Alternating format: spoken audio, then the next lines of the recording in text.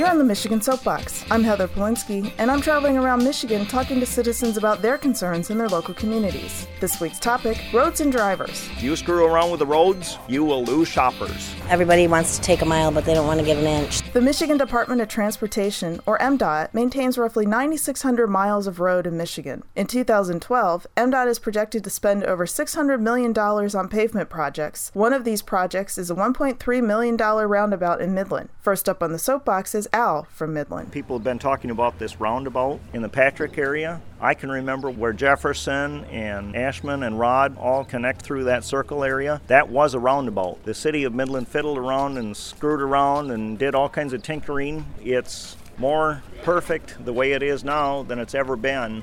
They're talking about putting a roundabout in the Patrick area. I think it's a mistake and a waste of money to boot. They're going to figure out down the road, we made a mistake and we're going to screw with this a whole bunch of times trying to fix it when they should leave some of it well enough alone. If they do put it in, I will avoid the area like a plague. I will not shop anywhere near where this thing is happening. So if businesses are concerned about losing business, you screw around with the roads, you will lose shoppers. Since the Patrick Road roundabout involves M20 and US 10, MDOT will manage this project. But what about our county and local roads? Next up on the Soapbox is Harry from Lambertville in Monroe County. The condition of the roads in the state of Michigan, I don't know where the money's going, but our local roads, you can't even travel down them without ruining suspension in your car. But you move in Ohio, their roads are a lot better shape than here in Michigan. Our local roads are funded through the county, and it's just poor management. I've researched into it. On County Road Commission, we have 3 road commissioners, and they're able to pass the buck back and forth of whose problem this is.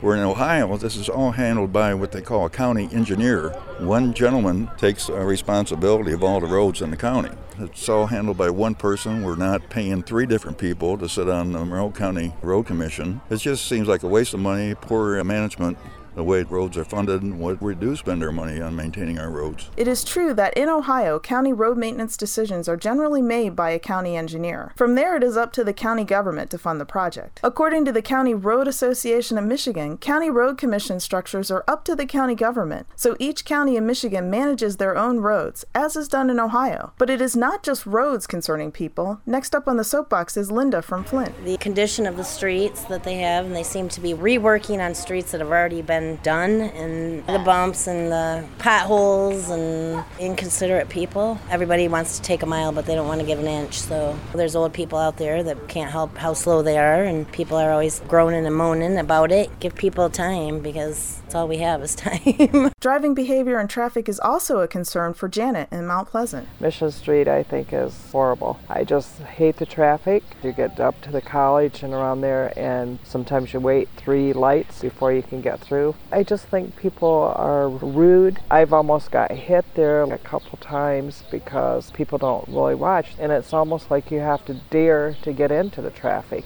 When the college is in, they just kind of think that they've run everything and they can just walk in front of you and not really pay any attention to what the traffic is. I think there's a real concern for pedestrians also. I don't like the roundabouts. I don't know what could be done about it. There are other driving annoyances for Katie in Ypsilanti. There are people who drive on the road where they have the bass up in their car and it's extremely loud and it's actually painful. I can't even imagine what it would be like to be in the car. I think maybe there could be laws put against it. I'm sure there's other people like me in my community that don't like it. Probably police could do something about that, or the community could, or there could be laws put in place to change that. There's much to be upset about while driving around Michigan, but it sounds like the people this week want some patience, common courtesy, and a little more common sense. Thanks to Al, Harry, Linda, Katie, and Janet for sharing their concerns on the Michigan Soapbox.